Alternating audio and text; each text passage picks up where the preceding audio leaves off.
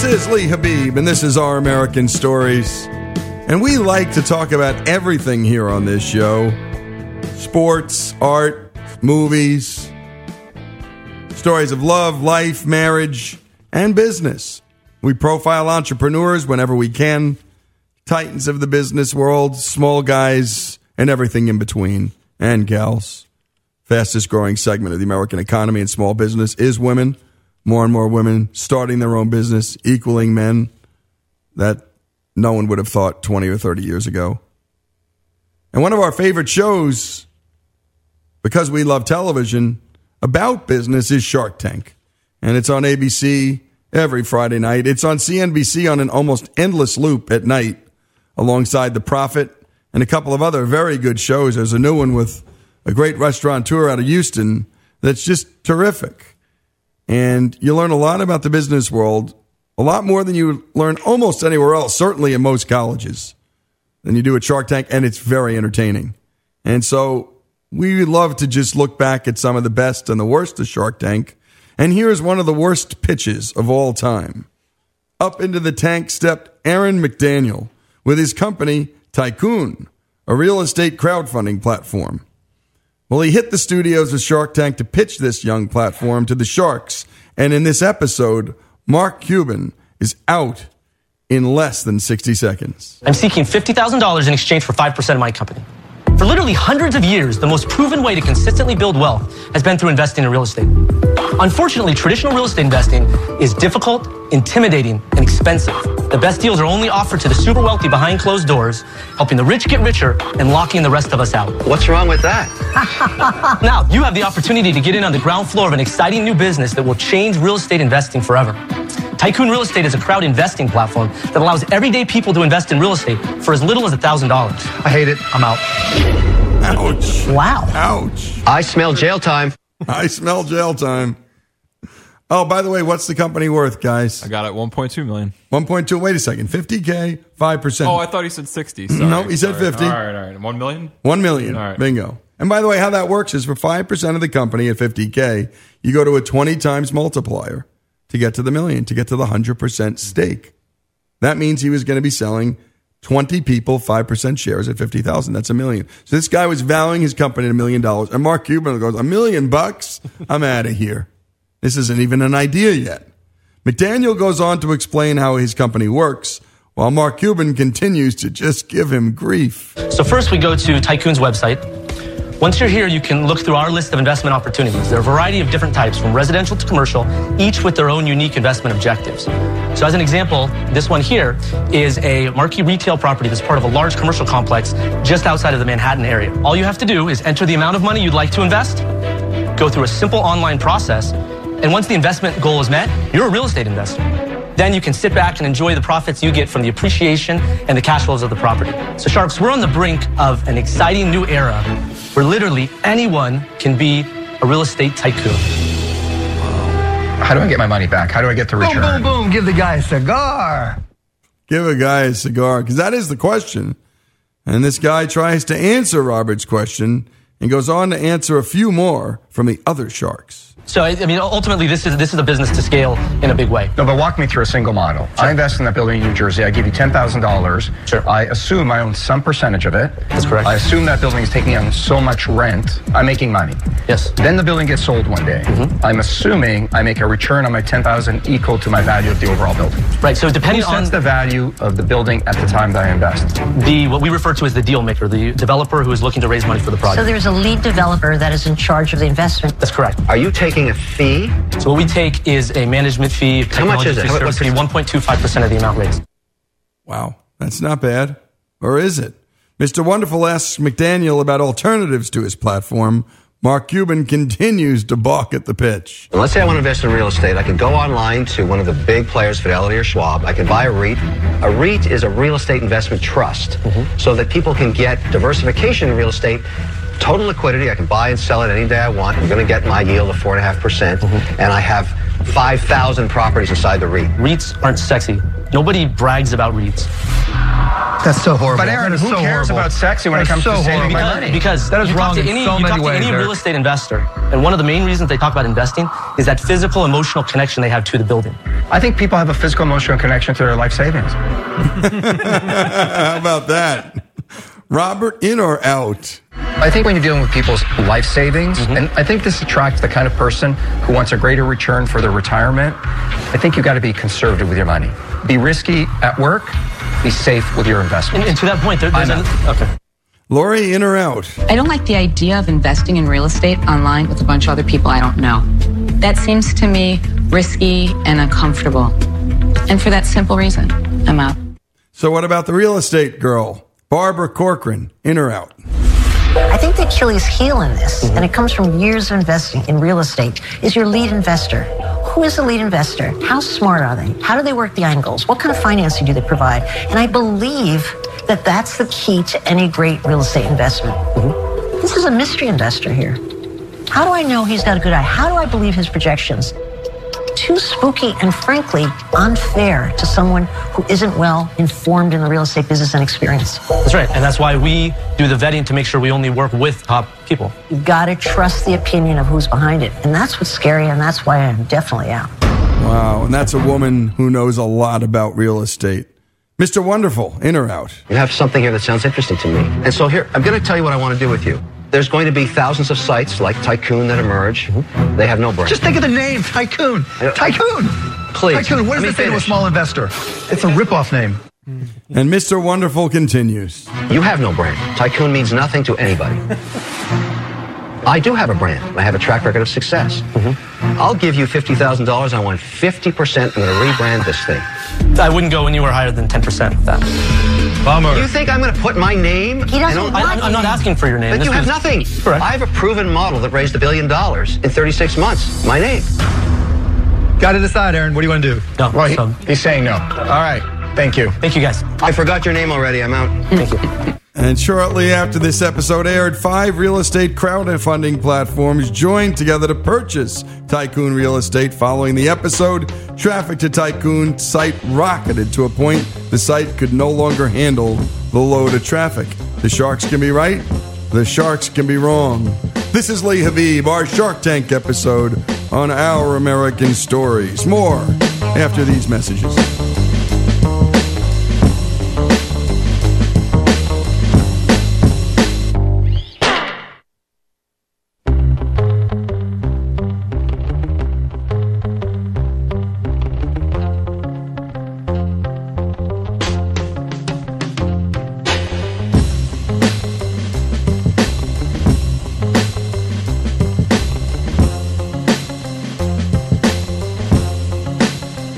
This is Lee Habib, and this is Our American Stories, where we love to tell great stories about love, death, sports, and of course, the thing we do most in our lives, work.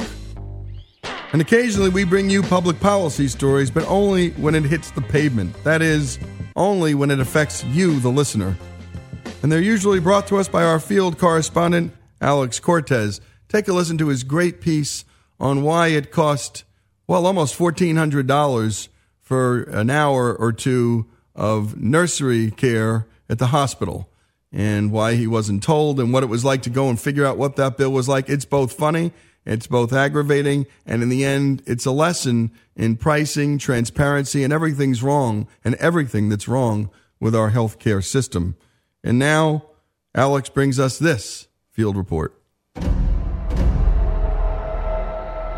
In Michigan, any employee who makes over $100,000 within a school system, it gets reported. It has to be reported on the school's website. They don't necessarily have to name the employee, but they do have to report it somewhere what the position is. You're listening to Jarrett Skorup, a policy analyst at Michigan's free market think tank, the Mackinac Center. And so somebody in Lansing had tipped us off because they noticed that somebody in the district was making over $200,000, and they were curious about it. And so we dug into it, and what we found was that it was the head of the state's public employee union, the Michigan Education Association. The MEA, the state's largest teachers union. The Mackinac Center discovers this, and they're puzzled. why is the prominent, well-known head of a private organization, just like the CEO of Goldman Sachs is, listed as an employee of a public school system, a taxpayer-supported system, and making more money than any other employee, including its head, the superintendent? $20,000 more. This is the Steve Cook story.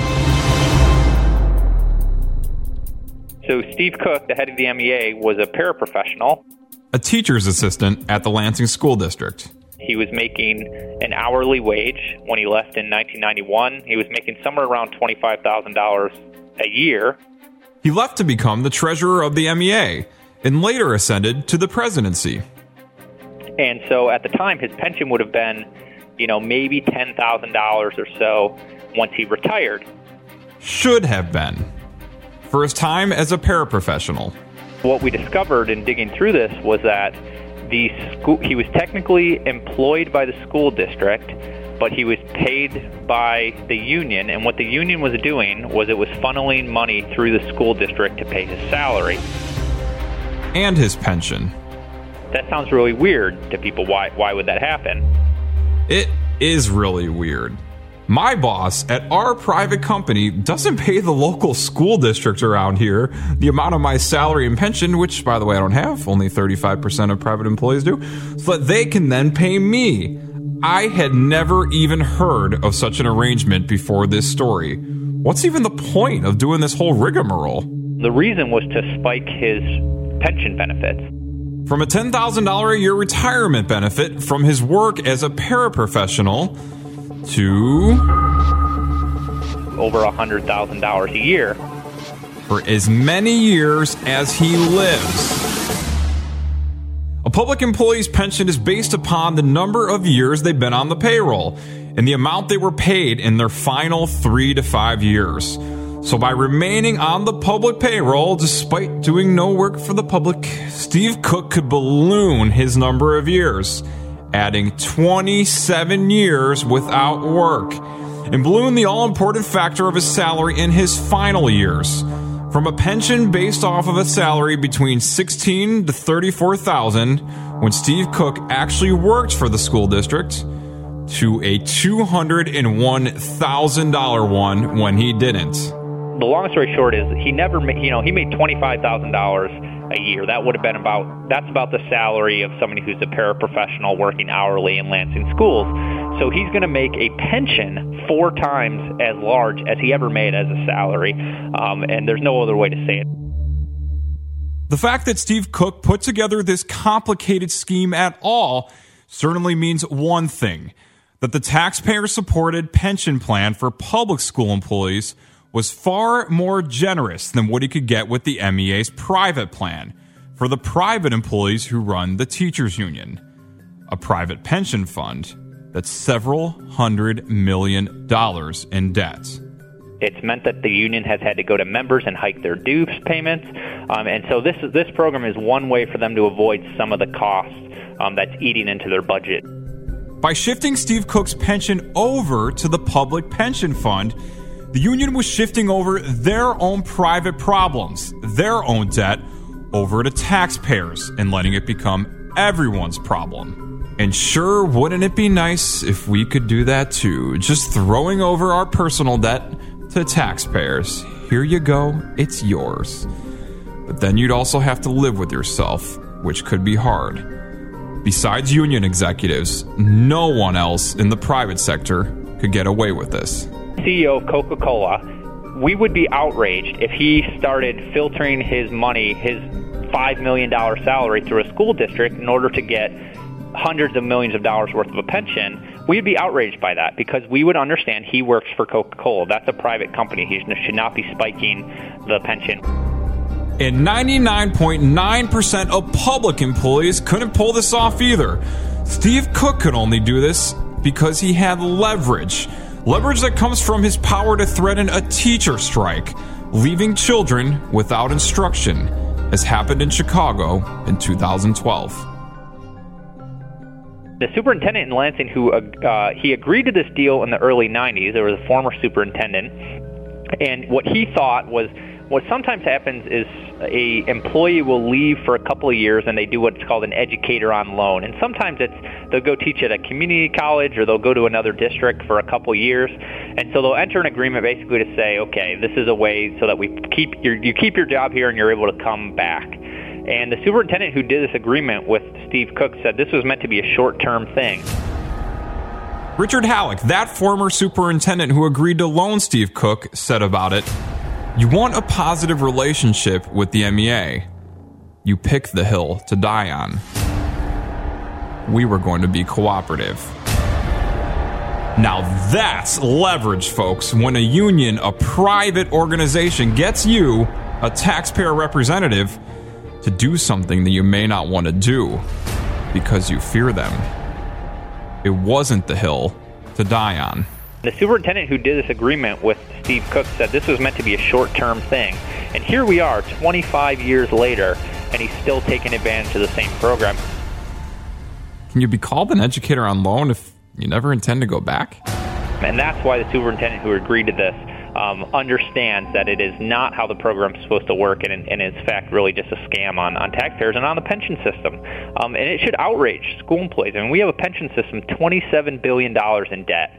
And yet here we have enough money apparently for union executives to be able to spike their pension and make way more money than they ever made as school employees. Taxpayers may be forced to bail out the bankrupt pension system, and school employees could have their pensions reduced. Lakeisha Allen is one of those school employees. Like Steve Cook, she's on the Lansing Public School System's payroll, but unlike him, she actually does work for the schools. She's a secretary, making $23,000 a year, and is forced to pay $456 of that to a union that she doesn't want to be a member of, and whose head prioritizes his pension over hers. Lakeisha told the Mackinac Center's watchdog publication, Michigan Capital Confidential, quote, "It terrifies me, and if others knew what was going on, I'm sure they would be frightened too. Secretaries are severely underpaid. We, the working class, are the ones who are going to suffer behind the Steve Cooks of the world in the school district for allowing this to happen."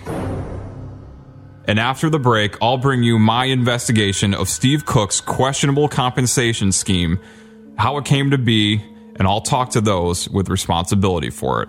This is Alex Cortez. And great job on that, Alex. When we come back, more of the story of Steve Cook. This is Our American Stories.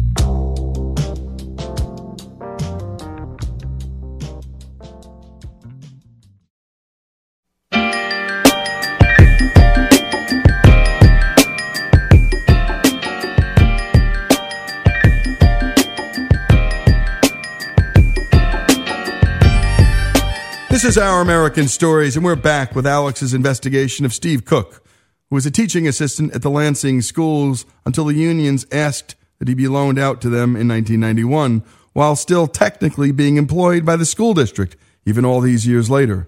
This is one strange arrangement, folks, but one that allows Steve Cook, a private union employee, to spike his public pension to over $100,000 a year. That's right, $100,000 a year to not work. And at a time when taxpayers and school employees who actually work at the schools are on the hook for a pension fund debt that amounts to $27 billion. Just imagine the CEO of Ford doing this. We'd never hear the end of it. But this top union boss has been allowed to skate by. Let's now go to Alex's investigation, where he tries to talk with the people who've got responsibility for this.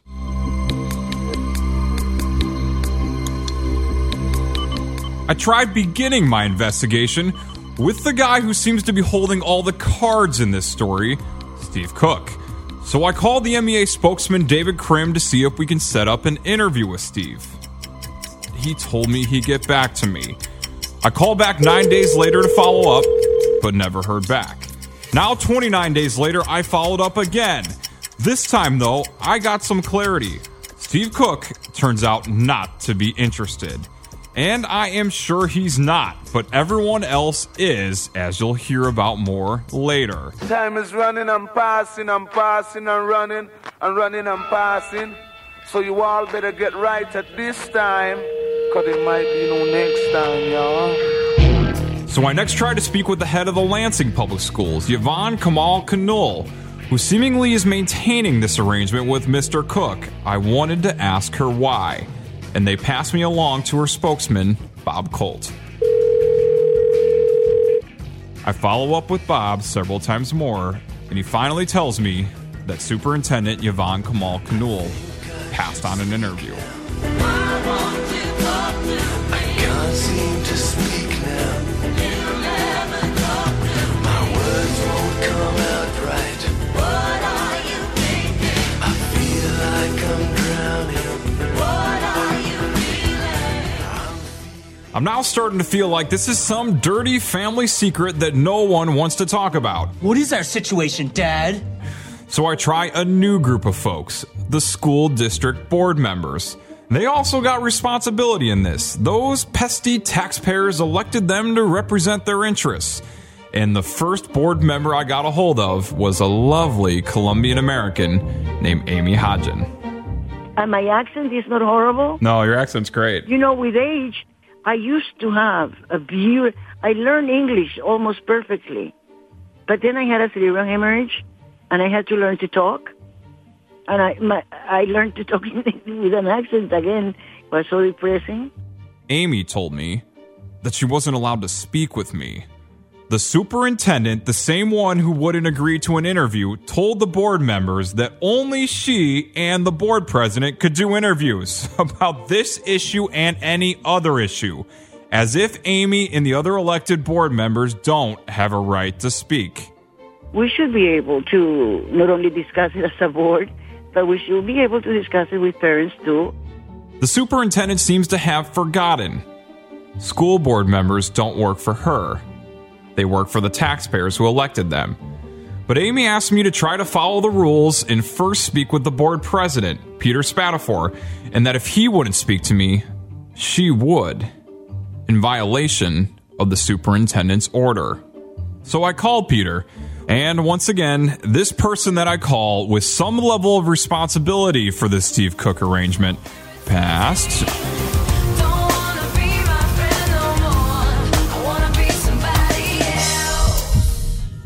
With unanswered questions, I went back to Amy to see what she knew about Steve Cook's arrangement. There have been articles from the press, but it's a subject that has not been, discussed by the board. Why haven't they discussed this? Do they think they can't? They're the school board. They're the ones taxpayers put in charge. They're the employer, right? Honestly, I have no idea. At this point, what were the terms? I think it's time that we should be able to discuss it and give the right answers to whoever asks us.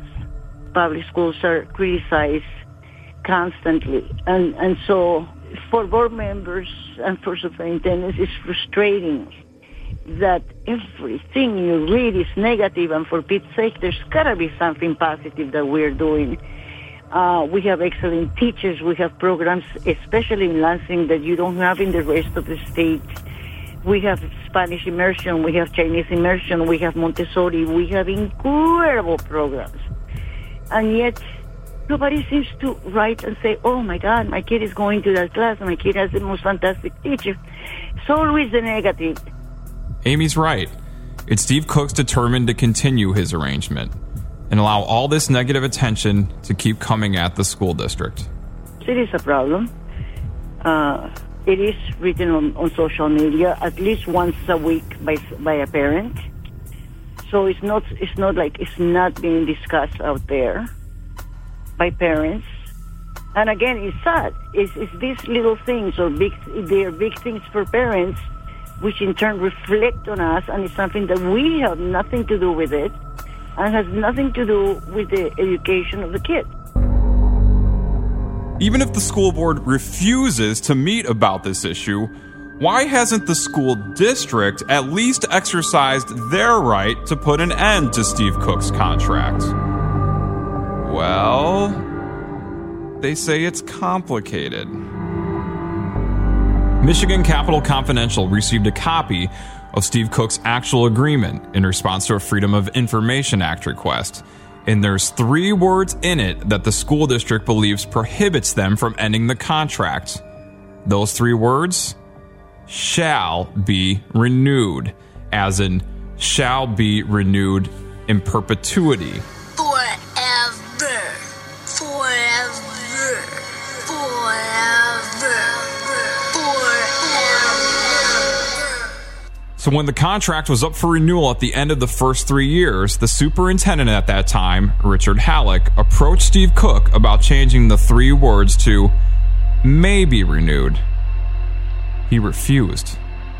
That one teeny word, shall, Halleck said, made us kind of trapped, legally.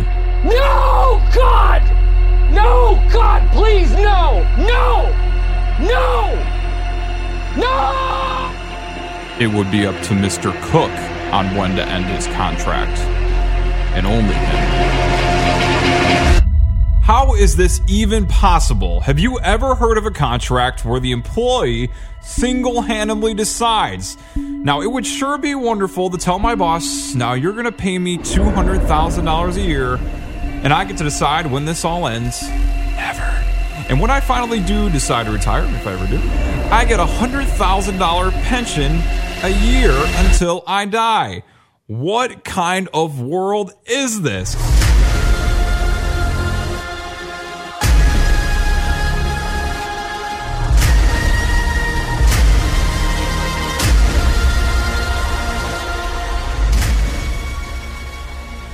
This is Our American Stories, and great job, Alex. And when we come back, you're going to hear the tail end of this story. By the way, I am a lawyer, and contracts are generally, almost always, written for a specific period of time or give parties ways to terminate an agreement. And by the way, some states, Illinois and California, for example, the courts have ruled that perpetual contracts are simply unenforceable. When we come back, Steve Cook, the final chapter, and then we'll talk to the man who we've been talking to throughout this interview, Jarrett Skorup, after these messages.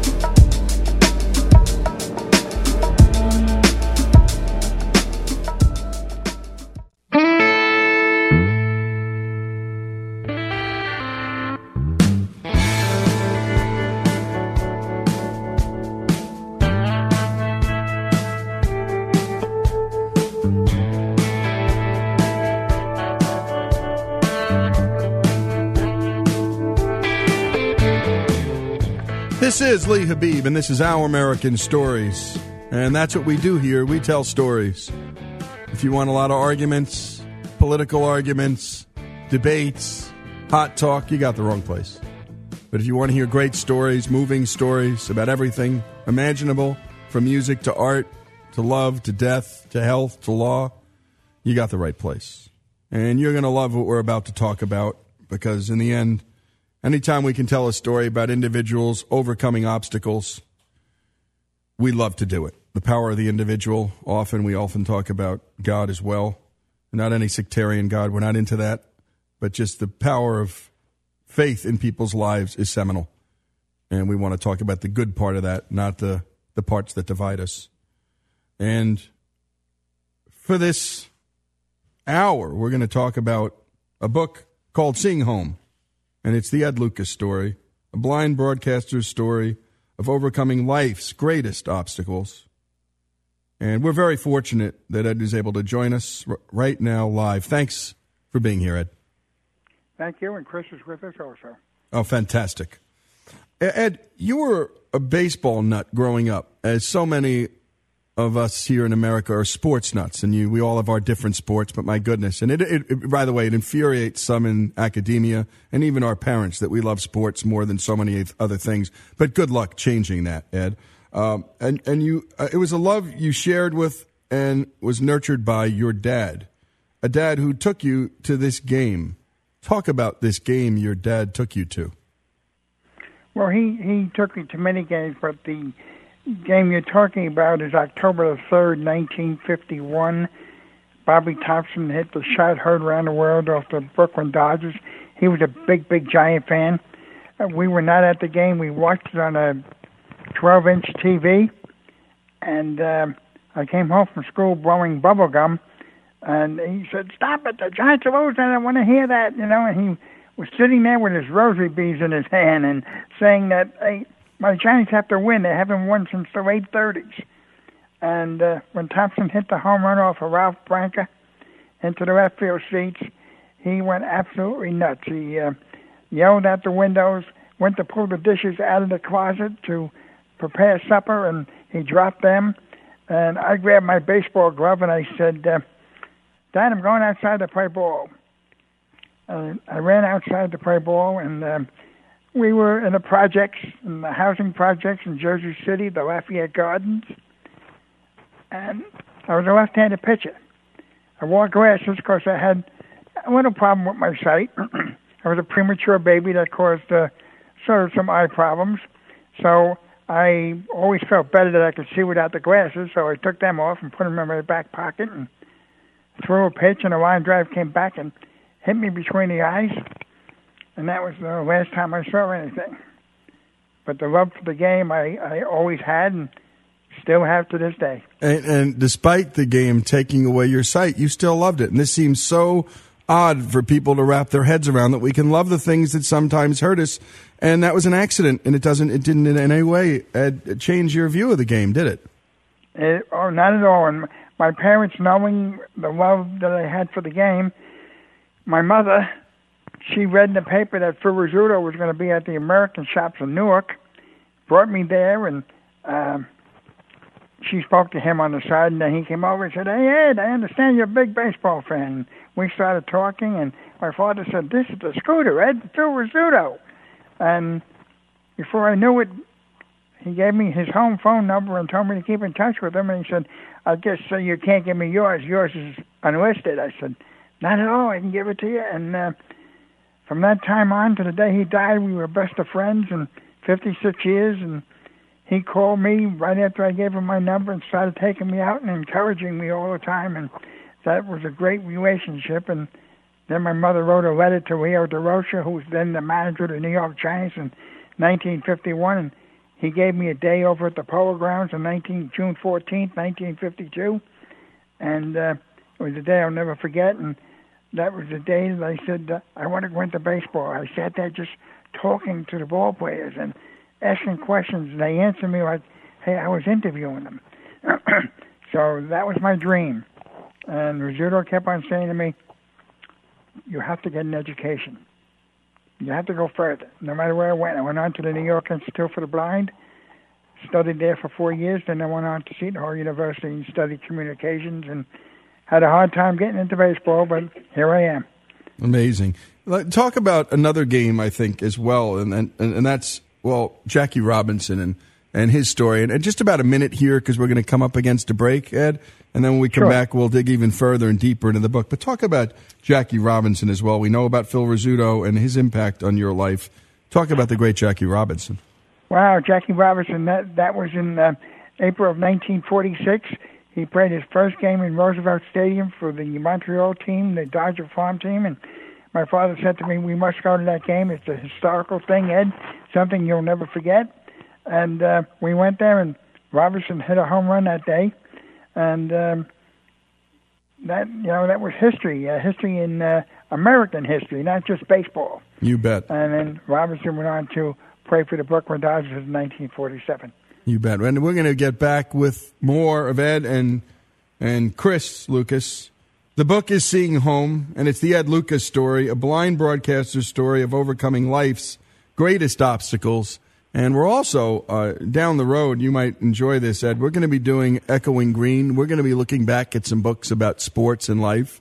And I don't know if you had a chance to ever read that book, Ed, but it's a remarkable story about the relationship between Bobby Thompson and Ralph Branca, the guy who hit the home run, the guy who threw the pitch, the hero and the GOAT. And it is an amazing and beautiful American story. This is Lee Habib. This is Our American Stories.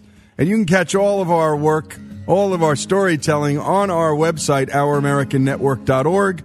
And you can also mail in your stories, because we love to take the stories you tell us and tell them back to the American people. More after this message from our sponsors.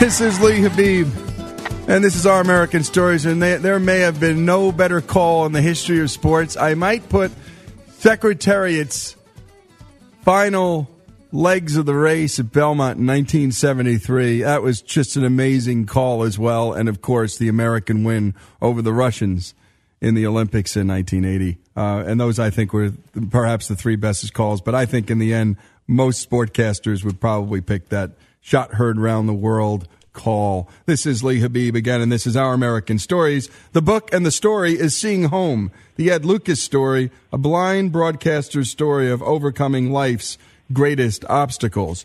You know, Ed, I wanted to just dig in before we move along with the story about this love of this game. And, you know, when you were 12 years old in the spring of 51, your mother's brother Eugene gave you a wool uniform jersey that he wore when he played semi-pro baseball in your New Jersey hometown. And, well, talk about the pride you felt as you put on that large, heavy, gray shirt with the number 4 stitched on the back of it and the words Jersey City Eagles on it. Yes.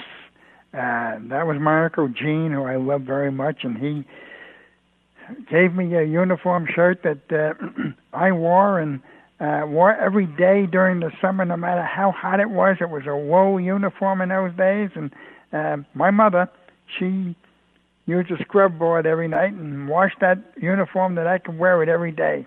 That was my shirt for the summer, and I was very proud. I would go out and play ball with that on, and I was grateful that my uncle gave me that, and he was a big baseball fan as well as a semi-pro ball player, so I was very proud to wear that. You know, you have this life-altering day, as you had sort of alluded to in the earlier part of our interview, but can you take us back to that day when you were 12 years old and paint the picture for our audience? And by the way, I think so many of us in our lives have this one day or 2 or 3 that literally change our lives. By the way, we also did an hour on Bear Bryant, and his players talked about how Coach instilled in the idea that one play can change a game and one moment can change a life. So be steady and be careful. Talk about that one moment back when you were 12. Sure. Well, after Bobby Thompson hit the home run, I went outside to pray with my friends, all excited that the Giants had won. And it was in a housing project. We didn't pray in a baseball field. We prayed in we called it a skating ring. It was a blacktop, and we painted bases. There was, I was a left-handed pitcher. And I threw a pitch, and a line drive came back and hit me between the eyes. And that was the last thing that I ever saw. I thought it was the end of the world. I figured, what can a blind person do? The only image I had of a blind person was someone standing on a corner with a tin cup and a cane begging. I used to see that when we went into New York, and my mother and father gave me coins and my sister coins to throw into their tin can and help the blind. And I said, I used to feel so sorry for them. That's what I had to do for the rest of their life. And when I lost my sight, there was the one thing I vowed I would never, never, never do, that I wanted to become somebody special, that I could at least have a regular job. Now, when you find out this has happened, of course, you've got to deal with this, and you've got to work through it. When did you know for sure that you were not going to have your sight back? And what was it like dealing with the doctors, your friends, all the people you know? Well, the doctors, I was in a hospital for a couple of weeks, and I was in up until Christmas Eve in 51. They tried to save my sight, but then hemorrhaging started, as well as detached retinas. And in those days, they didn't have the advancement that they have today for detached retinas, and they couldn't save the sight. And by the way, this tells you a lot, Ed, about science. I mean, this is why innovation matters.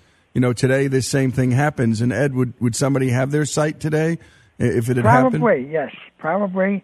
My wife had detached retinas, and they have something what they call buckles. They clip it together somehow, and the rest of the retina that's working, they'll be able to see. And so she has partial sight. It's amazing. And we want to talk a little bit about, Ed, in the book, you talk about two people that help you get your groove back. And my goodness, what an effort this has to be, especially as a young boy. And it was your dad and this pop artist, and we're going to play just a touch of a song and a musician that changed your life. If your sweetheart sends a letter of goodbye, it's no secret you'll feel better if you cry when waking from a bad dream. Don't you sometimes think it's real, but it's only false emotions that you feel. You know, I'm listening to those lyrics, and I wasn't sure. You know, I've heard the song a million times, but I was trying while I was listening to imagine I'm 12 and thinking, what would this love song have to do with lifting a young boy's spirit? But it's no secret you'll feel better if you cry. And then he talks about recovering your dreams. And my goodness, that's exactly what you needed, wasn't it? Absolutely. And I was never into music, didn't follow music at all. And after I lost my sight, I started listening to music. Johnny Ray was the big name that year, 1951, 52.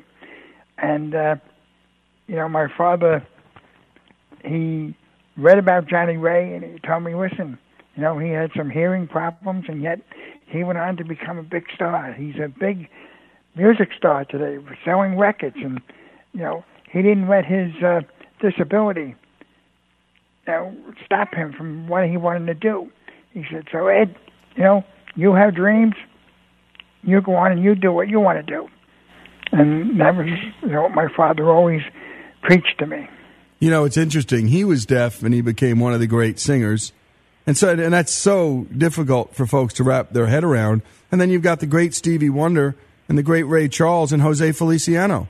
as Absolutely. other inspirational models. And just as a side note, I was watching John Meacham the other day, and this tells you about my life. I'm watching him on C-SPAN talking about George Bush, the father. And it wasn't about politics. It was about this man's life. And too often in this world, we put people into boxes because of some political affiliation. We don't do that on this show.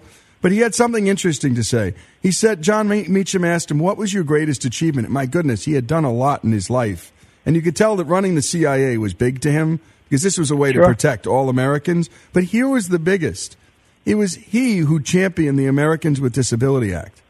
And here's what he said. He said, I saw always the possibility in the afflicted. And they weren't afflicted. I learned more from them than they ever learned from me. And I wanted the sense of possibility to be with any parent and child who ever suffered some debility or disability that should not prevent them from living complete and beautiful and full lives. Talk about something like that and the importance of that possibility. That's very important. That has helped people more today than when I was growing up. They didn't have the Disability Act, the ADA, the American Disability Act, but today that helps other people, youngsters and elderly people. A lot of older people lose their sight, and therefore they're helped through this act. Where before, I was told you can't do things. Just sit back. And when I wanted to get into sports, and I was told you can't do it. You can't do it. Go sell newspapers on a stand or something like that, I was told.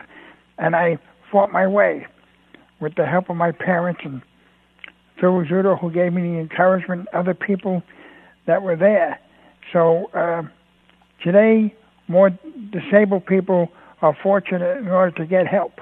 Yep, help, support, the laws are with them, and I think in the end the examples, the human examples are there everywhere, Ed, and I think that's a help. But you didn't have that as much then. Johnny Ray was one, that's clear, this deaf pop star, and when we come back, we're going to talk about your father. We're also going to bring Chris into this discussion as well.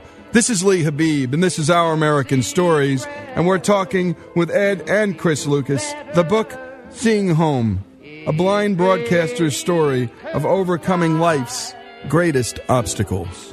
When waking from a bad dream, don't you sometimes think it's real? But it's only false emotions that you feel.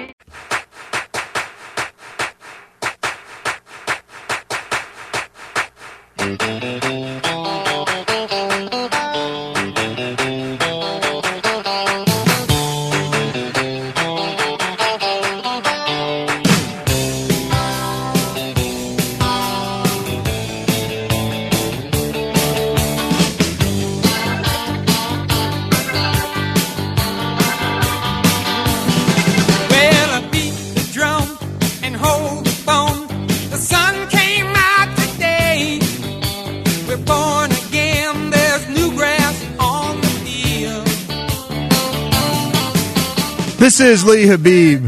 This is Our American Stories. We're born again. There's new grass on the field. I just love that line. It's not the put me in coach part. We're born again. There's new grass on the field. And we're talking to Ed and Chris Lucas. We're talking to Ed and Chris Lucas. The book is Seeing Home, a blind broadcaster's story of overcoming life's greatest obstacles. We were talking before the break about Johnny Ray and the influence it had on this, at the time, young boy's life, who had just been injured and rendered blind, and a lover of baseball. My goodness, this becomes difficult when you can't see. And what's he going to do with the rest of his life? That was one inspiration. The other was his dad. Talk about the role of your dad in your life, and in the end, your recovery. And this had to be, in the end, at a spiritual recovery, too. Well, my father, he would never let me give up. He always gave me positive thoughts about anything I did and told me, you can do this. And when I started school, went on to high school, went on to college, no matter what mark I got, he would say, you can do better. you can do better. He never said, "Oh, you know, you're blind. You did okay." He always said, "You can do better," and he was always encouraging me. And also, you know, as far as faith, he was there praying and having us pray as a family, and went to church and made sure that we were very positive in our thinking of religion and having faith that things can happen, that pray all the time. And that's what we did. It's very powerful. You know, we were doing an hour on Jackie Robinson, and it turned out we had learned from his bride that the power of prayer is what sustained him and Branch Rickey through those 2 extraordinary difficult years in which Branch Rickey had told Jackie Robinson, you can play, and they're going to come at you hard. They're going to hate you. They're going to scream at you, and they're going to want a reaction. You can only play if you promise me you won't react. And my goodness, what a difficult thing to do. But that is the power of prayer in our lives and the power of focus and obedience. Because in the end, that's what prayer really is. It's we're listening to God for cues, but we're also, in the end, supplicating ourselves, and we're trying to obey his commands. And that played a big role in your life. I wanted to bring in Chris, if I could, because we just learned about Ed, your dad. Chris, what did you learn from your dad through all this? Wow, the better question is, what didn't I learn? I mean, there's so much.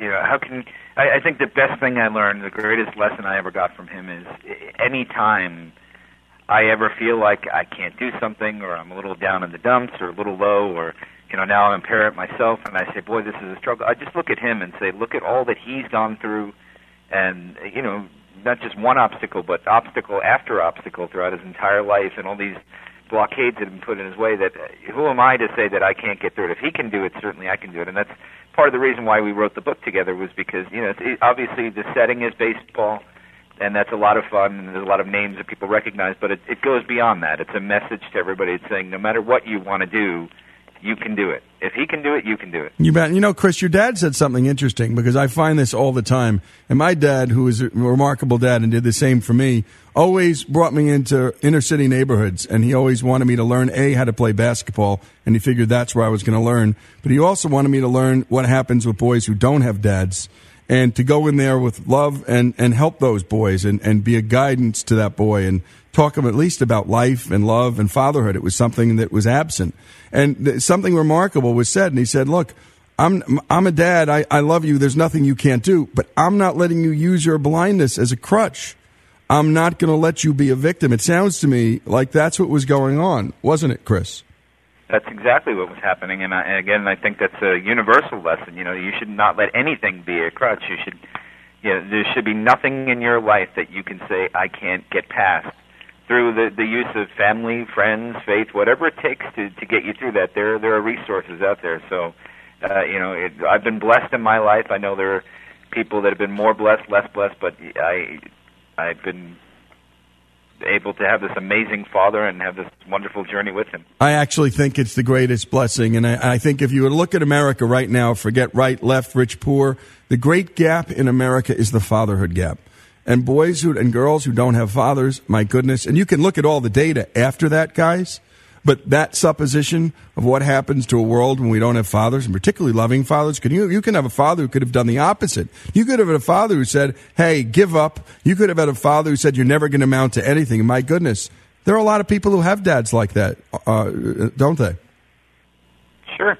I mean, I see that, unfortunately, like you said, the inner city, Jersey City is an urban city, and I saw a lot of that too. I did see people whose fathers had basically said to them, you're worthless, forget it, you're never going to climb out of where you are now, just stick to what you have. And I would always try, and I know my dad did the same thing too. You were talking about President Bush, people were the same thing, saying to people, look, you're not stuck where you are, you can get ahead, you just have to believe in yourself and work towards it. You bet. And by the way, just as a side note, one of my personal heroes, and we're going to be doing an hour on his life when his day of birth comes, is Bobby Hurley. And Bobby's, and for folks who don't know him, actually, this guy is such an important high school basketball coach that 60 Minutes did 30 minutes on him. Because he's not just a basketball coach. He's a surrogate father at St. Anthony's in Jersey City, New Jersey, the little high school that could. And inner city boys from all over the metropolitan area take 1, 2, and 3 trains for his discipline. In the end, it's his discipline they come for. He doesn't treat them like victims. He doesn't ask about their sad lives. He inspires them to work and be the best versions of themselves. I don't know if you guys know Coach, but if you do, I'd love to hear a little bit about him as we then continue your stories. I grew up with his son, Bobby, so we're about the same age, and he and I would have discussions all the time because my father was notable and in the news, and so was his father. And the lesson that he said he took from his father, the greatest lesson he ever got, was that his dad had so many offers from colleges and the pros, and a lot of money was thrown his way that, your family'd be set for life. And yet he said it was so important to be where he was and making an impact. He said, if I can just change one life and put somebody in the right direction, that's worth any money that could be offered ever. So, Bobby told me that was the greatest lesson he ever learned, and his brother Danny and Lennon. It's the same lesson I get from my dad. Money's not it's great, it helps, but it's more about how you influence people's lives and touch people's lives. All those people like Mr. Rizzuto and all the other folks that touch my father's life, it's making a difference in someone's life. Even when you don't realize it, that's the most important thing. Yeah, and it gives your life meaning, and that's so true. Coach Hurley turned it all down. I think it stunned people watching the 60-minute pieces. Like, I had a friend who I was watching with. He goes, "Is he crazy?" I go, "No. Are you crazy? Are you not watching the same show I'm watching? Probation officer by day. What's he trying to do? Save those boys who made some dumb mistakes. When I make a dumb mistake, my father's taking care of it. These boys out in the streets, dumb mistake, no dad. He's a surrogate dad for a whole lot of people."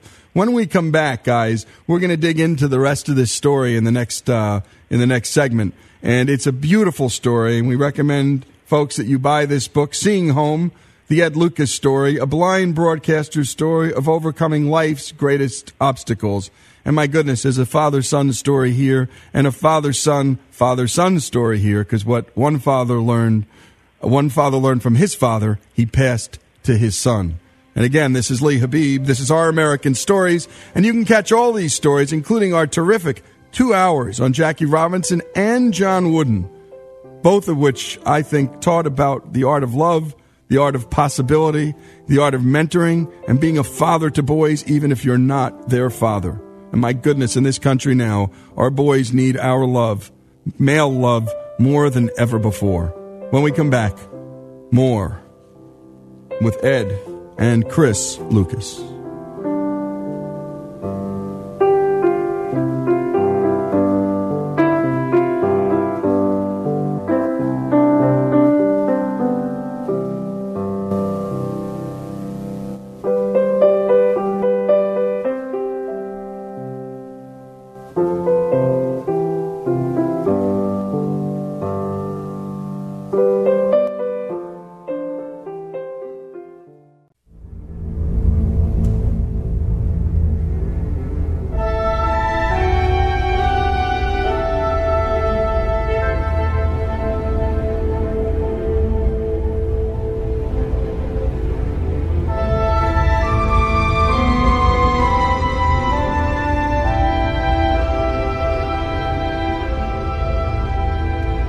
This is Lee Habib, and this is Our American Stories. You're listening to the soundtrack from a really great movie, Field of Dreams.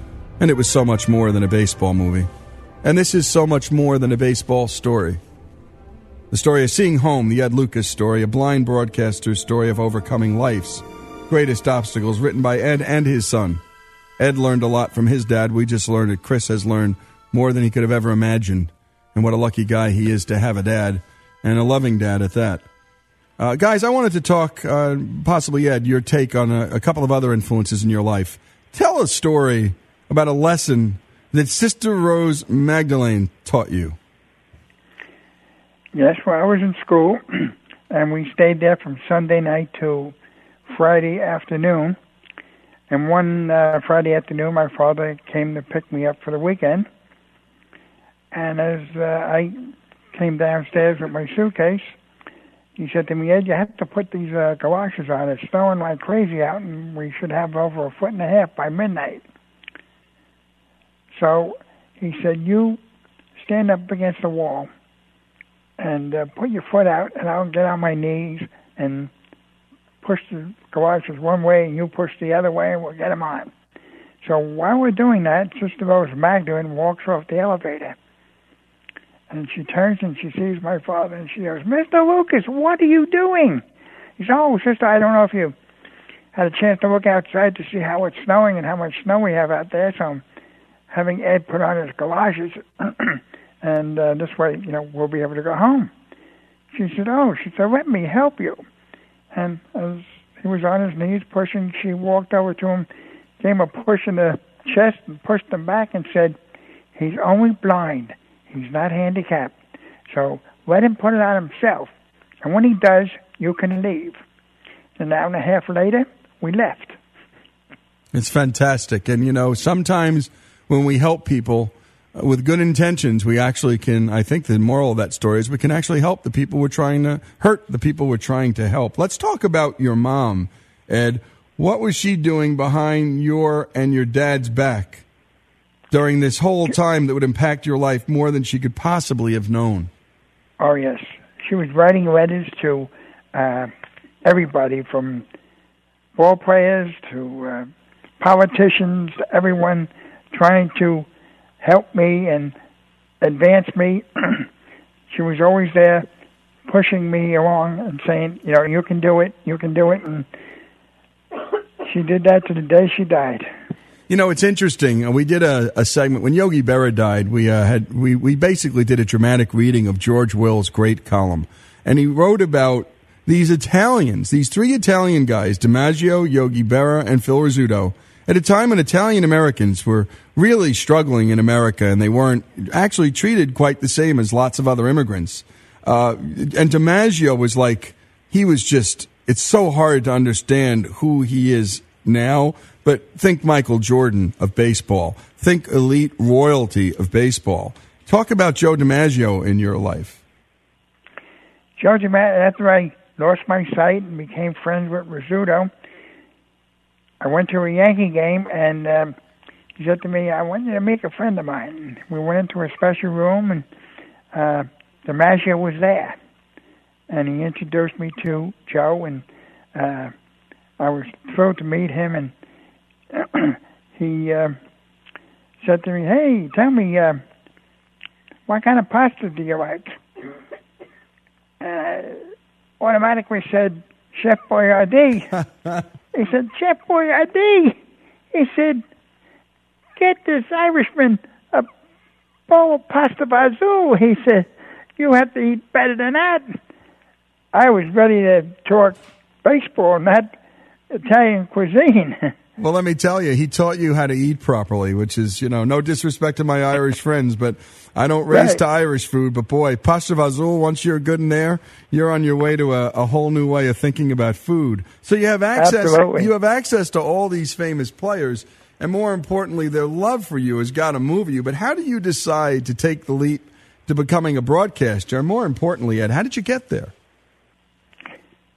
Well, after graduating high school, I started a club in high school called the Diamond Dusters at the New York Institute for the Blind.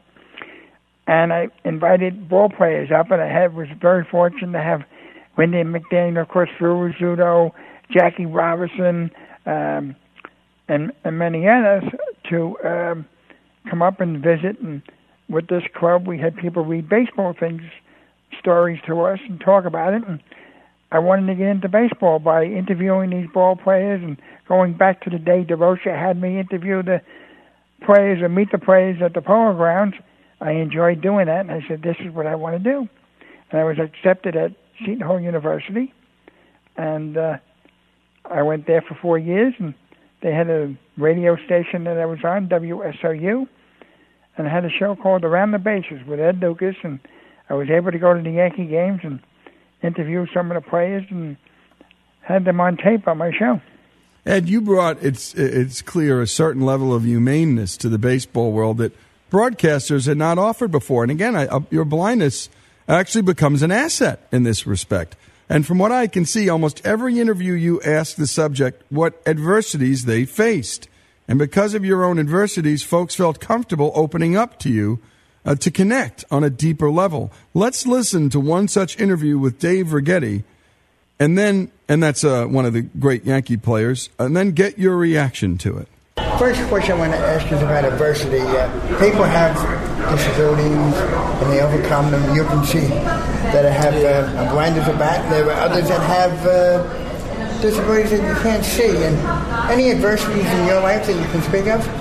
Well, I don't know if folks know, but I have 16-year-old triplets, and they were all premature, born just under 3 pounds, all three of them, and all had a number of issues, including some slight brain damage in each case, where one daughter ended up with some epilepsy, and basically she had some trouble on her left side from her brain damage, and but still played high school volleyball.